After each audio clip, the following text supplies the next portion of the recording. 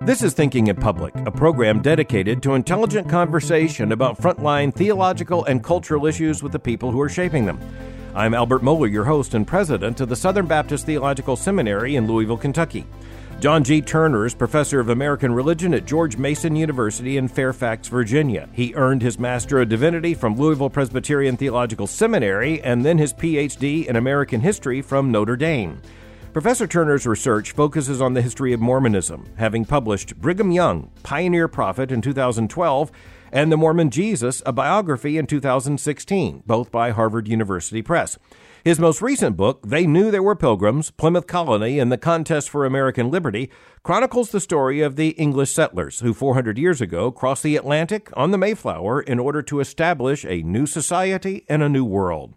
They Knew There Were Pilgrims is published by Yale University Press, and that book is the topic of our conversation today.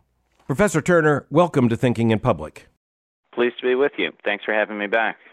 We've had some good conversations in the past, and I feel like some of those conversations are just reading your books. That's the way it ought to be. And so it's like an added bonus to have a conversation in voice after the experience of reading a book. Your latest book, They Knew They Were Pilgrims, is a text that I think will fascinate a lot of Americans and fill in a lot of gaps. The subtitle, by the way, Plymouth Colony and the Contest for American Liberty.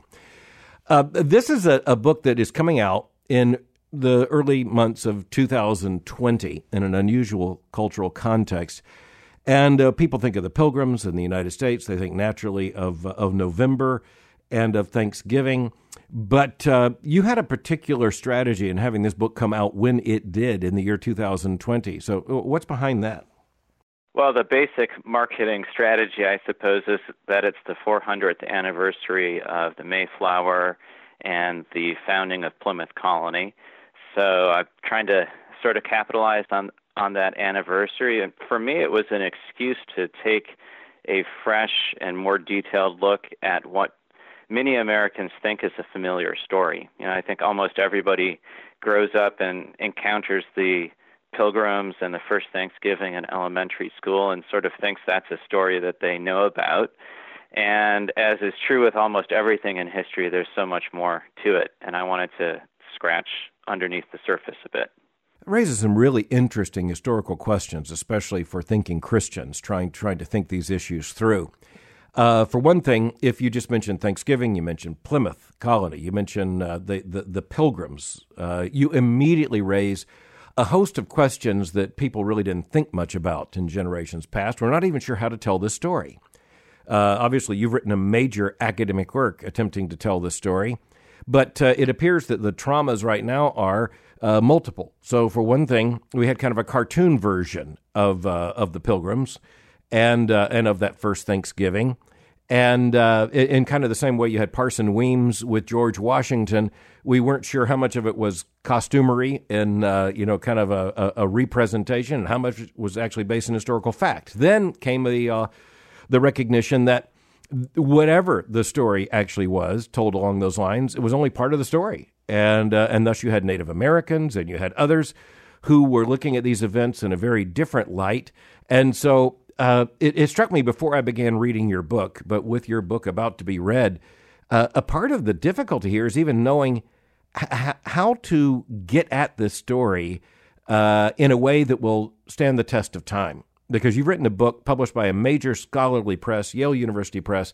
You're not writing this as an op-ed piece in the Wall Street Journal. You're trying to tell a story that will last. Mm-hmm. Well, I think the task for students of history is always, regardless of what myths or sort of reigning interpretations of the past exist, to simply go back and look at the sources. And there are actually a lot of sources for 17th century Plymouth, some of which other historians have used, others, mostly, left alone. Some things are difficult to get at. So the first Thanksgiving is really something that receives a little bit of mention in one letter by one Mayflower passenger. That is something that became extraordinarily important to 19th century Americans, but it wasn't an important part of the colony's own self-understanding. But there are so many, there's so many other episodes that were important to folks at the time. The Mayflower Compact was very important, even though it doesn't get all that much attention in history textbooks these days. Certainly relations with the natives were very important from the get-go, and everybody understood that. When you look at this book, I reading it, believe that you started in exactly the right place. And you looked in Britain at the reign of King James in particular, James VI of Scotland, James I of the United Kingdom, and place this in the context of the unfolding of the English-speaking Reformation, and in particular the rise of separatism. And by the way, you did that so well, it leads me to tell you need to write a book just on that, which may not be your interest, but would have been mine. But I really appreciated the way you laid out the development of the separatists and set the stage for how in the world they ended up in Leiden, not to mention on a leaky vessel trying to get across the Atlantic. So how did you decide where to begin this story? Well, there could be a number of different starting points. There have been historians who start with New England itself and the Wampanoag and other native peoples that are there. For me, because I was beginning with a focus on the Pilgrims themselves, it made sense for me to start just as you described it, with the English Reformation and its discontents. The separatists, that is a well-known part of the story, but for me it was surprising to learn just how loathed this particular religious movement was. Pretty much everybody else in England really disdained and mocked separatists for their willingness to simply flat out leave the Church of England behind and form their own congregations, which in 21st century America sounds like an entirely unradical thing to do, but at the time was illegal and incredibly controversial. There were a lot of Puritans who wanted to reform the Church of England, but the separatists had concluded that simply wasn't possible. They didn't want to compromise with what they understood to be Antichrist any longer. And so they set off on their own. And from the start for them, Christian liberty was absolutely essential. And by that they meant the obligation of Christians to form their own churches and to be able to elect their own leaders and to discipline themselves. And in terms of liberty in 17th century New England, different strains of that basic understanding of Christian liberty were very much center to my story. Well, absolutely. I was very, very interested how you wove so many different ideas together. And by the way, as a Baptist, which means as a direct heir of that separatist tradition, I felt the story very much, even as I was reading it. And of course, you're talking about the names that are central to that separatist tradition. It came to the New World, especially in the context of what we talk about with the Pilgrims, after travail in Britain, and then you really offer a very fascinating chapter on what I would call kind of the continued threat and instability, even in the Low Countries, in the Netherlands, where there was, after the peace between the Netherlands and Spain, there was a period of some form of religious tolerance. Actually, until I read your book, I had not thought about the fact that the collision point was just going to come a year later with the expiration of that treaty. So there's really an incredible amount of drama here with those separatists having basically to risk their lives to get out of England, having risked their lives in England. They then found their lives potentially at risk again in the Netherlands. And so I think it's difficult for modern Americans to realize that the kind of desperation that would have led them to risk crossing the Atlantic. Yeah, I mean, they had been able to organize their church as they saw fit in Leiden. So there were members of the congregation who saw no reason to go to the New World. I mean, planting a colony, really, by any reasonable standard, is a rather foolhardy enterprise. So there were plenty of members of the congregation who thought they'd better stay where they were in the Netherlands. But then the Pilgrims, the leaders of the Pilgrims, they concluded that, first of all, their Christian liberty was tenuous in the Netherlands. It was fragile, as you just referenced. And they weren't sure that their children and their descendants would adhere to their religious principles in this very pluralistic environment. So they wanted to go somewhere where their congregation could thrive more fully and attract more sort of wavering Puritans in England to join their cause. Yeah, and what they found in the Netherlands was not only a certain amount of toleration, they also found what they considered to be licentiousness. Exactly. No, in the 17th century, for most people, toleration remained sort of a dirty word. Liberty of conscience had a much better ring to it, not forcing people to violate their consciences, but to actually tolerate all sorts of religious difference and perceived heresy. That was really another matter. I had a fascinating conversation some time ago with Robert Louis Wilken, author of a wonderful book on the origins of the Christian idea of liberty, or the idea of Christian liberty.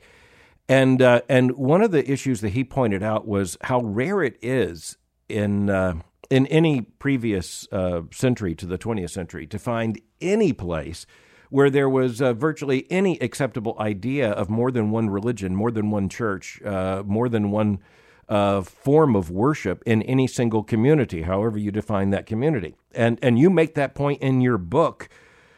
Even when it comes to the Plymouth Colony and to the Pilgrims. What was not yet envisioned was that there could be multiple religions or multiple churches even in a single community. Well, and there are a number of reasons for that. There's a genuine concern, I think, about heresy. There's also an understanding of religion as a public good. And there's sort of a communal understanding of liberty that bumps up against more individual conceptions that we're familiar with. But I'm glad you mentioned this, because the Pilgrims are often criticized, as Puritans are more generally, for being religious hypocrites, and that they wanted religious freedom for themselves but wouldn't extend it to others. And that's true from that particular angle. But as you pointed out, not a lot of 17th century Englishmen envisioned religious toleration. They simply didn't agree about what the single acceptable option should be. And the Pilgrims, they did extend a certain amount of liberty of conscience to dissenters. They didn't compel other men and women to join their church. They wouldn't even have wanted them all to. Right. And, they didn't force parents to have their children baptized against their wishes or things like that. But they were not at all comfortable with permitting, religious options in Plymouth. And then, of course, that regularly reemerges as a point of conflict over the next 70 years. Thinking about this, by the way, and taking us back just a little bit in the telling of our story here, we talk about the Pilgrims as if that's the natural term or name by which to designate them. In what sense did they see themselves as pilgrims? And next, when did it become a convention to call, especially those who established the Plymouth Colony, the Pilgrims? It's a great question. So I've been using this anachronistic term, which I do in my book because readers are simply familiar with it. But until the early 1800s, that term wasn't applied to the Mayflower passengers or the Plymouth colonists. they understood themselves as pilgrims in a generically Christian sense, drawing on the New Testament's description of Christians as strangers and pilgrims on the earth with their eyes fixed toward heaven. And William Bradford, the title of my book is taken from his history, in which he says they knew they were pilgrims in that sense. Only in the early 1800s did Americans begin referring to this particular group of colonists as the Pilgrims, and over time that stuck, and it's so conventional that I stick with it in my book. This is going to be a little out of sync in asking this question, but I want to ask it because it comes to my mind at the moment. Amongst my interests are, I guess, too many, but one of them is the rise of kind of WASP, white Anglo-Saxon Protestant culture, and an English-speaking, basically Anglophile elite in the United States. And many of them actually, trace their lineage to the Mayflower list. So you've got even a scandal with the so-called Mayflower Madam, years ago in New York City.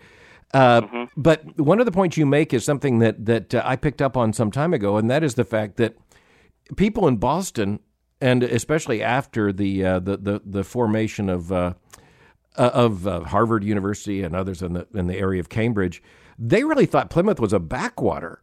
And even an historian as influential as Perry Miller in American intellectual history basically dismissed Plymouth as being of much importance at all.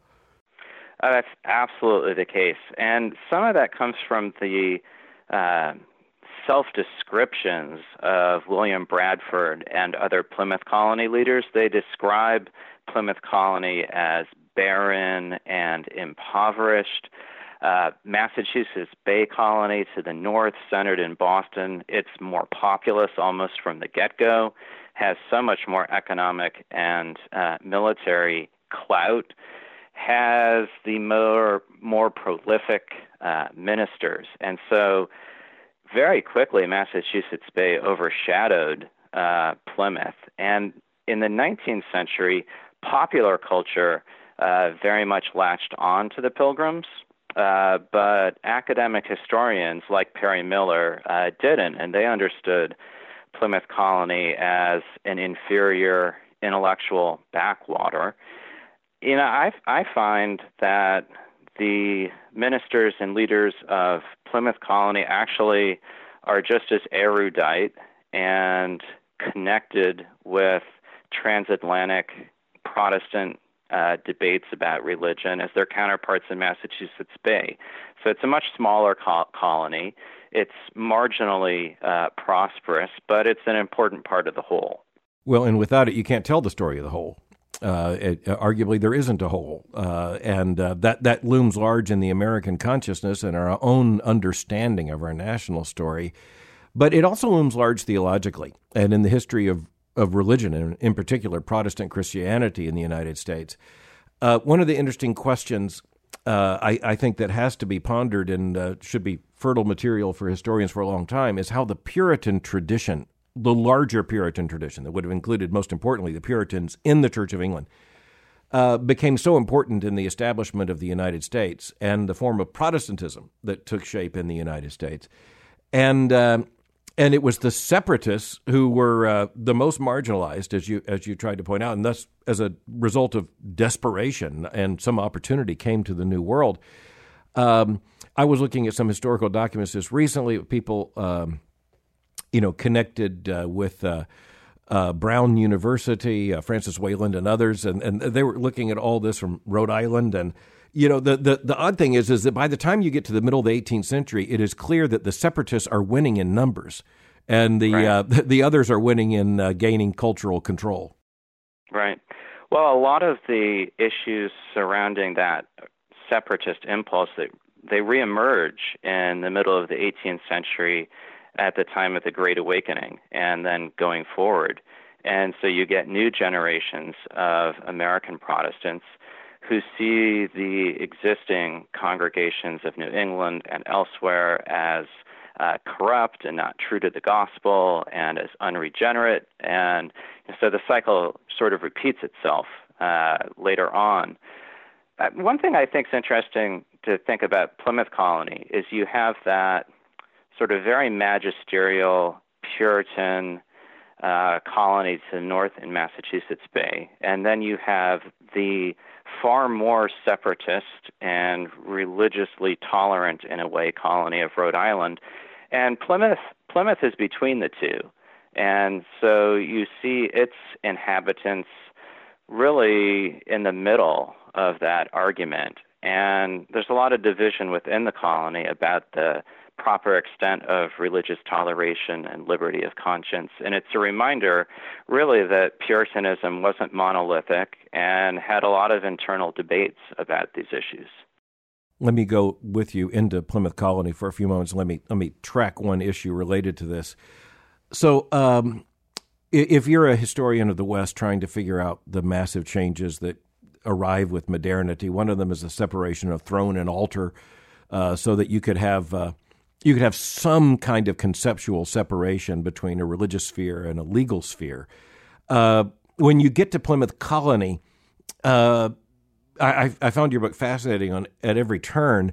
I also felt like I want to ask you some questions, such as, was a part of the dynamic in Plymouth the fact that the necessary application of church discipline was seen as central to the cohesiveness of the entire colony? In other words, was it possible under those circumstances to conceive of how discipline and order and morality could be maintained outside of what was essentially the exercise of church discipline? Well, I would actually say that, throughout the history of Plymouth Colony, only a minority of the settlers actually belong to the churches. So those who do certainly face church discipline for transgressions such as adultery or things like that. Right. But the civil government really is, has to vigorously punish those transgressions as well, because so many people don't qualify themselves or choose to qualify themselves for church membership. So what you actually have is you have parallel disciplinary structures of church and state. And so sometimes you'll have individuals, they have to go through almost two tribunals for an offense such as adultery. They might be punished by the civil government, but then they also face church discipline. And so that comes up a number of times in the colony's history. Yeah. But what's inconceivable, is it not, is the fact that there would be two different moral systems of judgment. I don't mean mechanisms of verdict, but in other words, the cohesiveness of the colony required they basically share the same moral verdict on adultery as an assault upon the covenant of the community itself. No, that's certainly true. And for the most part, these two establishments, they are fairly cohesive. The ministers of the colony, they are frustrated at times because they want the civil government to do more to enforce the religious order. Over time, they actually, I think, move away from some of the early principles of separatism and want a stronger sort of state religious establishment. But for the most part, the magistrates are actually quite, resistant to that. And they, at times, do things such as mandate church attendance and then back away from it. They punish Quakers for a time and then back away from it, which makes the colony's ministers actually rather unhappy. So there's a fair amount of back and forth and tension between these two parts of the establishment, that you could call them. When you look at both the religious nature of the colony, the Christian nature of the colony, and then of the church, in your book you say this: for the Pilgrims, a true church was a congregation formed when Christians covenanted with each other to walk in the ways of God. The covenant was, John Robinson taught, the true essential property of the visible church. As a Baptist, I resonate with that entirely. as a covenant community. But that raises an interesting question to me, and it's rather central to your book. When you look at the Mayflower Compact, it too, compact's just another word for covenant in this sense. So the entire political superstructure, what Charles Taylor, I guess, would call the social imaginary, was based upon the idea that human relationships should be covenant relationships, marriage, church, and colony as well. Yeah, no, I think that's absolutely true. And a number of historians, including recently, have noted, parallels between the Mayflower Compact and the church covenant of separatist congregations. I certainly think it's there.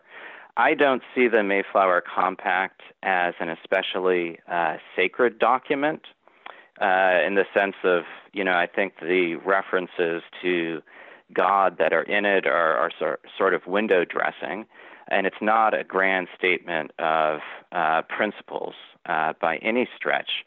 But what it is, and one thing that ties these two together, is there's a sense that the validity of a community rests on the consent of its members, or, at least on the consent of some of its members. And so that sort of democratic principle that was at the heart of the separatist understanding of the church, it at least carries over partly into their understanding of political liberty, that laws and officers don't have validity unless they rest on the consent of the body politic. So then, what would you argue is the influence of the Mayflower Compact on, say, the American constitutional order, this unique experiment in ordered liberty? What is the influence that you would trace there? Well, I'm afraid I might disappoint you by saying not much direct influence. The Mayflower Compact was very important to the political leaders of Plymouth Colony. When they would meet periodically to revise the colony's laws, they would have the Mayflower Compact read aloud. They understood it as fundamental to their political order. But once Plymouth Colony went by the wayside, the compact, in terms of having any importance, wasn't really revived until after the American Revolution. But that basic idea of consent, that was so integral to English political thought as a whole, stretching back to Magna Carta, to the Petition of Right, and other contemporary issues, that although they might have understood its particularities differently, most English political thinkers, especially reformers, understood that as a fundamental principle. So although I wouldn't say the Mayflower Compact really influences that trajectory, it reflects that basic principle, which then gets articulated in different ways over time. So you actually didn't disappoint me. I expected that's how you would answer it. That sets me up to ask another question, which is another one of those questions that maybe we ask more as people of our own times than we might expect others to ask. To what extent would you have thought that the framers of the constitutional order, those who were arguing out the arguments of this new federal system, how aware would they have been of the Mayflower Compact at that time? Because one of the strange, twists and turns of history is that some of these documents and events are actually better known to people now, especially to historians, than they would have been to people in between. Sure. Absolutely. No, this is another example. So for the Mayflower passengers, they become known as the Pilgrims after the American Revolution. This agreement, which at the time is referred to, I think sometimes as a compact, sometimes as a combination, it becomes known as the Mayflower Compact in the decades after the American Revolution as well. I think they would probably have been aware of it because in 18th century histories of New England, certainly Plymouth is part of the story, and I think the agreement on the Mayflower would have been referenced. But in terms of being a source for political principles, I don't think it is something that the framers of the American Republic are looking to.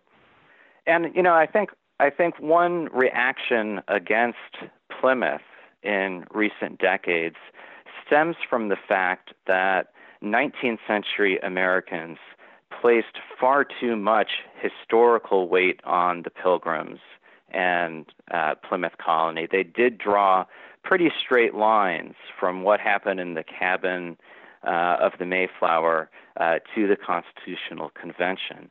And those sorts of, that sort of argument really couldn't hold water over time.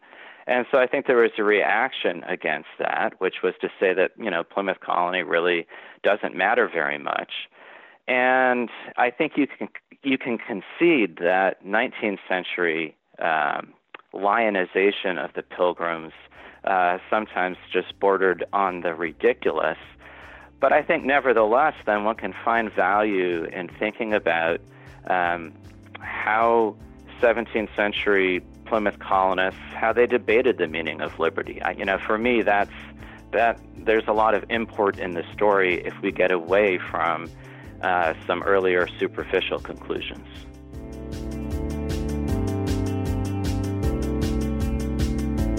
In recent decades, the scholarly pursuit of history has shifted a great deal, and there would be many ways to look at that shift, or those shifts.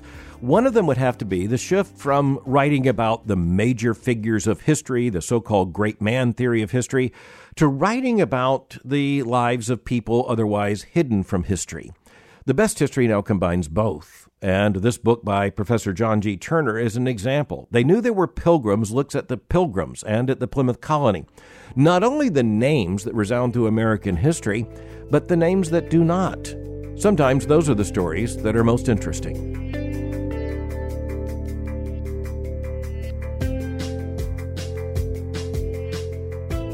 You deal a lot with the realities of life from the primary sources that you've been basically ransacking in the best historical sense. And I appreciated much of the tangibility of that. I was particularly touched by your 17th chapter on the children of life and death. Childhood in such a context, so difficult. And I was particularly touched within that chapter by a quotation from the Massachusetts Bay poet Anne Bradsheet, who spoke of young children in an age of such high rates of infant mortality, saying that they were like as a bubble or the brittle glass. Kind of a heartbreaking statement. Talk about that. That really resonated with me as well as a parent. It's actually my favorite chapter in the book, so I'm really tickled that you mention it. Rates of infant and child mortality were extremely high in 17th century New England, as they were in most parts of the world. And so I sort of kept coming across families that would lose a number of children and infants. And, there was an older idea that 17th century people were sort of inured to this sort of loss because it was so common. They didn't feel it as much because they expected it. And, just the opposite is true. There was one Massachusetts Bay colonist, Samuel Sewall, who half of his, 14 children died in childhood. And he at one point records in his diary that he dreamed that they were all dead. Just that tangible sense of loss and grief. And I found it very interesting the way that Puritan ministers addressed this. They warned people against excessive grief, and they even condemned excessive grief as idolatry. And even though they certainly would have understood themselves as good theological descendants of John Calvin, they sort of made an exception in terms of the decrees of predestination when it came to infants and very young children. And they assured themselves and each other that those children were in the bosom of their Savior in heaven. I found it very touching to read about the way that they grappled with these issues, not just theologically, but then also practically within their households.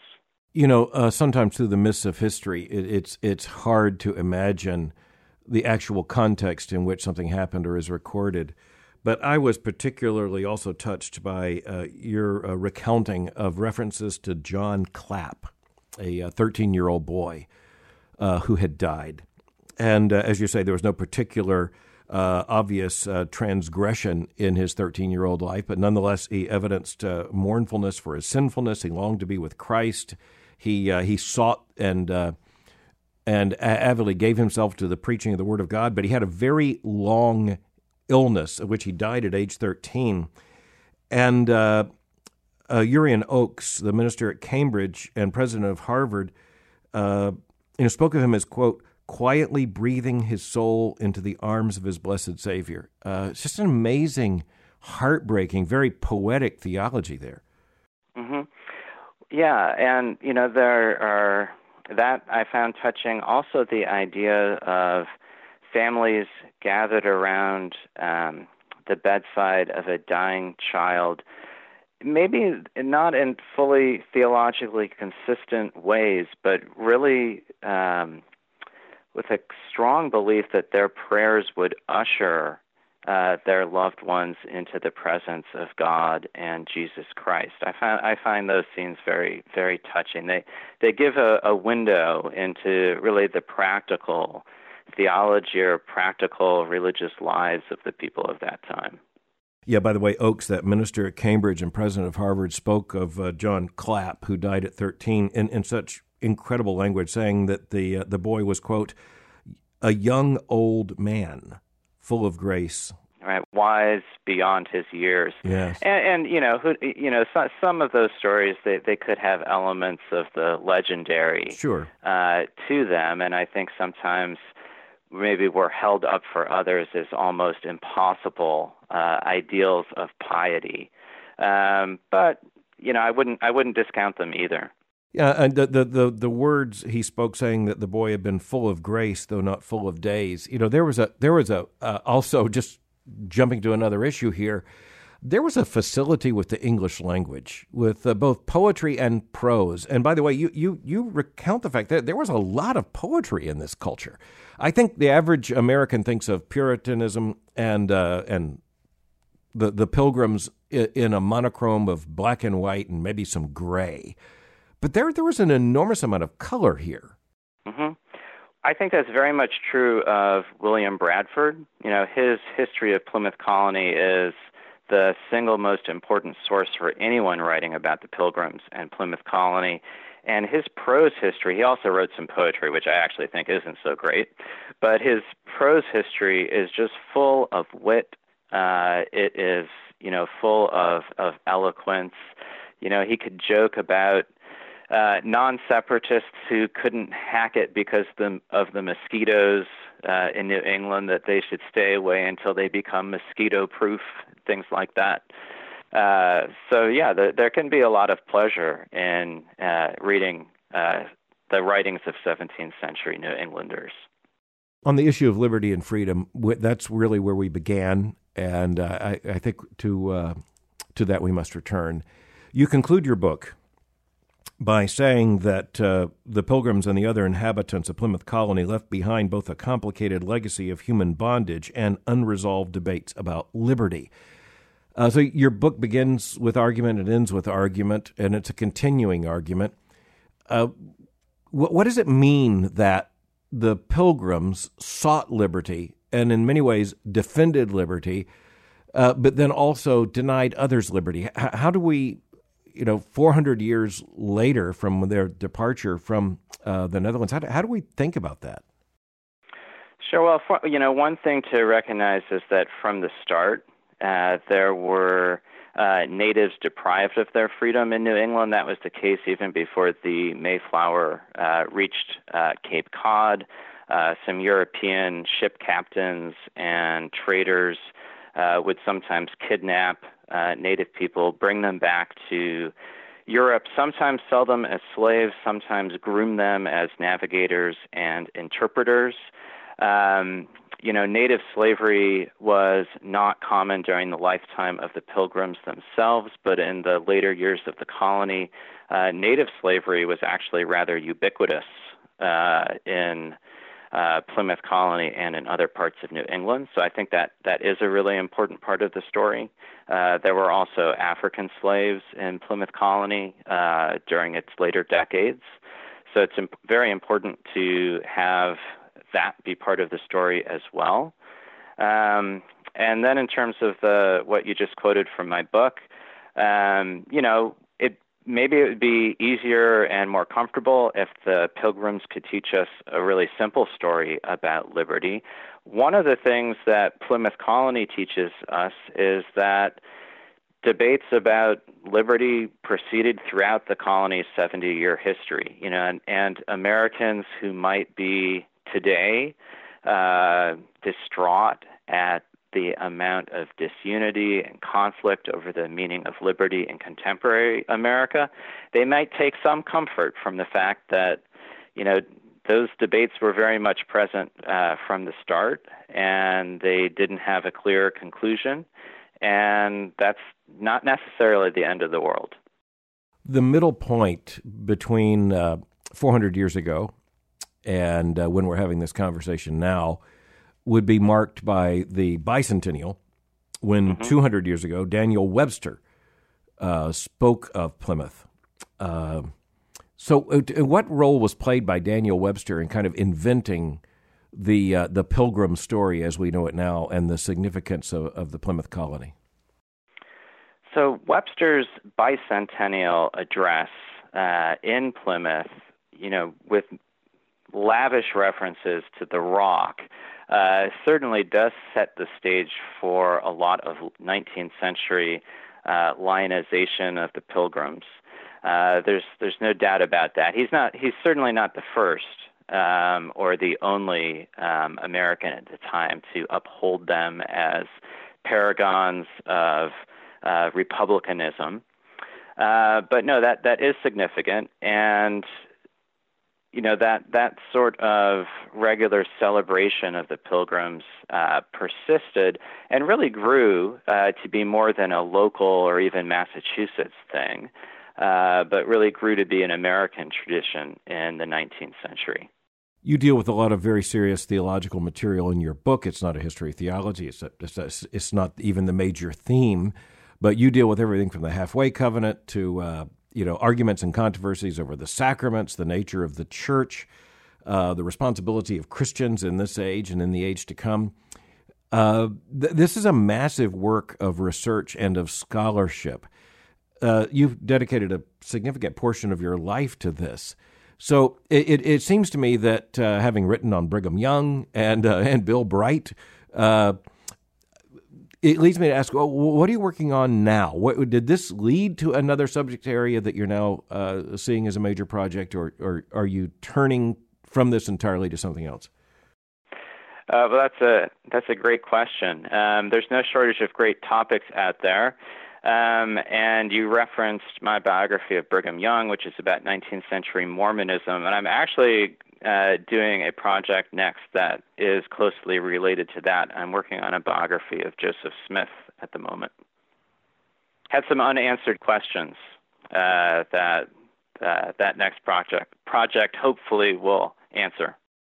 Well, I will look forward to that with tremendous anticipation, because there are multiple reasons why the story of Joseph Smith has a lot of gaps at the present time. But this may be exactly the right time to try to go back and tell that story anew. You became a historian as a profession, and now you've written several major works. This one published by Yale University Press. Tell us the story a little bit about how you became an historian. How did that happen? Well, for me, it actually has a relationship to growing up in church. First of all, reading the Bible, which is not only history, but has a lot of history in it. So that genre of history, I think, appealed to me simply because of that. When I was in high school, I read a biography of Martin Luther by Roland Bainton, Here I Stand. That really resonated with me. And so, in part, I became a historian of Christianity because I wanted to figure out what had shaped the Christianity of my own day and life. And so actually I began with a project on late 20th century American evangelicalism, because that's the subculture in which I grew up, and I wanted to understand it better. And since then, I've tried to do a little bit less navel gazing and move a little further back in time, and have become more taken with the longer history of Christianity. Well, you have moved from the 20th to the 19th to the 17th century, so that's a certain trajectory as well. By this token, you'll be writing about the Reformation next. I say that tongue in cheek, but I did note that you've moved kind of backwards in history. That changes your source material, doesn't it? Because you wrote about Bill Bright and Campus Crusade for Christ first, and that would appear to me to present several challenges. One is that it's really close in history, right. and so you have the advantage of having so many people alive who would have known Bill Bright well, but at the same time, historical verdicts and even some materials are probably distant. And then Brigham Young, for which there's a huge historical record, but obviously no way to talk about anyone who was his contemporary, even more so with the Plymouth colony. Those appear to be different historical challenges. They are. So I did a lot of oral histories when writing the history of Bill Bright and Campus Crusade for Christ. And, because I didn't have access to as many documents. And so, no, the projects from the 19th and 17th century, they are different. If I were going to go further back in time, I'd really have to brush up on my Latin, though, which is really in an embarrassing state. So maybe that's why I'm moving back forward to the 19th century. Well, and I think the language issues explain, at least in part, why there have been so many dissertations and really outstanding works done on the English-speaking Reformation and Puritanism and so many other topics. As president of an evangelical theological seminary, I'll tell you one of the difficulties is hiring people over time who are scholars of the Reformation, because in almost every case, other than the English-speaking Reformation, that requires enormous facility in another language, so there are some real challenges going both ways in this historical work. One handicap that I faced both when I began writing about Brigham Young and then just as much with the 17th century, is I didn't grow up with the King James Bible. So when I read sources, or at least at first, I didn't necessarily pick up on all of the biblical allusions that were there. And, it took me a while to get a little bit up to speed that way. So that was one interesting challenge for me. I think that's a challenge for a lot of historians today doing earlier periods of American or English history. If they don't have facility with the King James, you actually miss a great deal. Well, I should say, and I can't let that just go. How in the world did you grow up in American evangelicalism as a subculture and not have pretty close proximity to the King James Bible? Well, I grew up Presbyterian, not Baptist. I don't know. It might be that simple. There you go. I grew up on the NIV, really. Yeah. That's also a generational thing, Professor. So just to say that I am too old to have grown up with the NIV. But there is a Baptist subculture there as well. I didn't mean to interrupt you. Go right ahead. Oh, no. That was the extent of the answer. Yeah. It is interesting that in the evangelical world, so in the Bible church movement, even in people about my generation, a little younger, many of them lack a real familiarity with the King James because of the New American Standard that became kind of the obvious text to preach with its formal equivalents, and so there was that. Then there's NIV, and the Presbyterian ties there make perfect sense. In the years I've been president of the Southern Baptist Theological Seminary, but that's been a long time, almost 3 decades, especially in the beginning, my secretary would put on my travel itinerary whether a church was King James or not. So that doesn't happen anymore, by the way.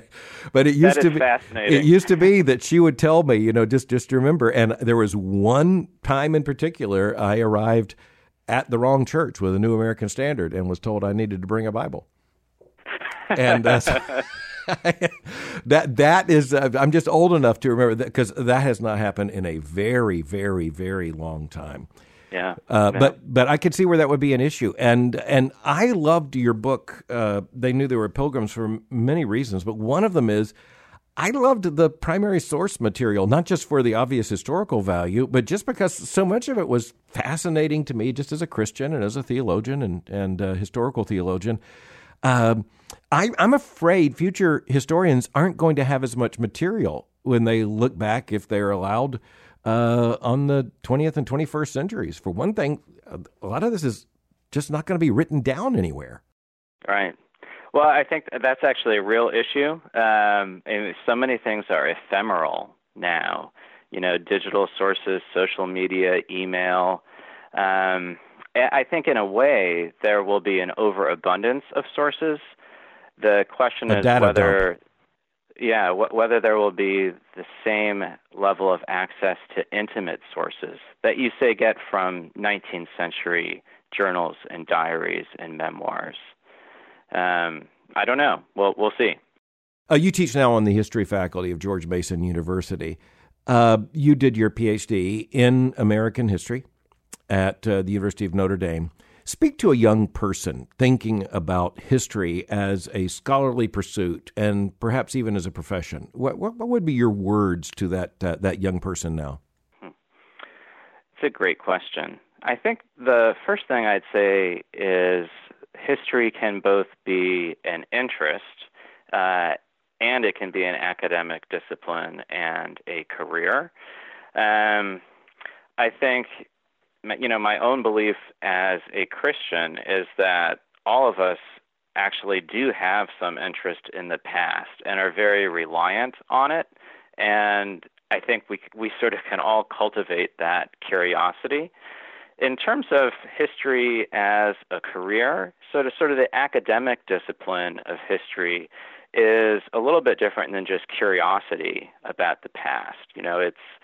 It's being enticed by arguments about the past, arguments that should be rooted in primary sources, but often, arguments that are sifted by debate with other historians.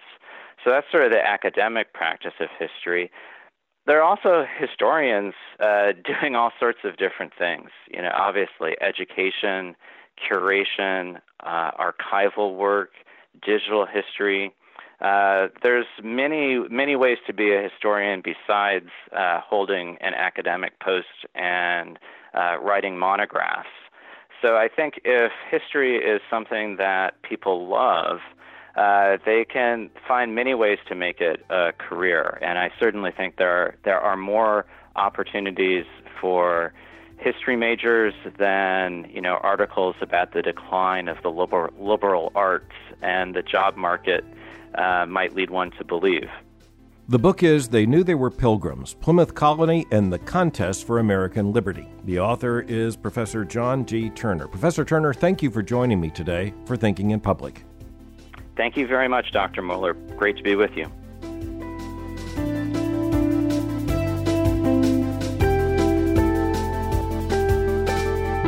I'm thankful for this conversation with Professor Turner. I think there are a lot of Americans who all of a sudden remember and maybe think about the Pilgrims about November of every year.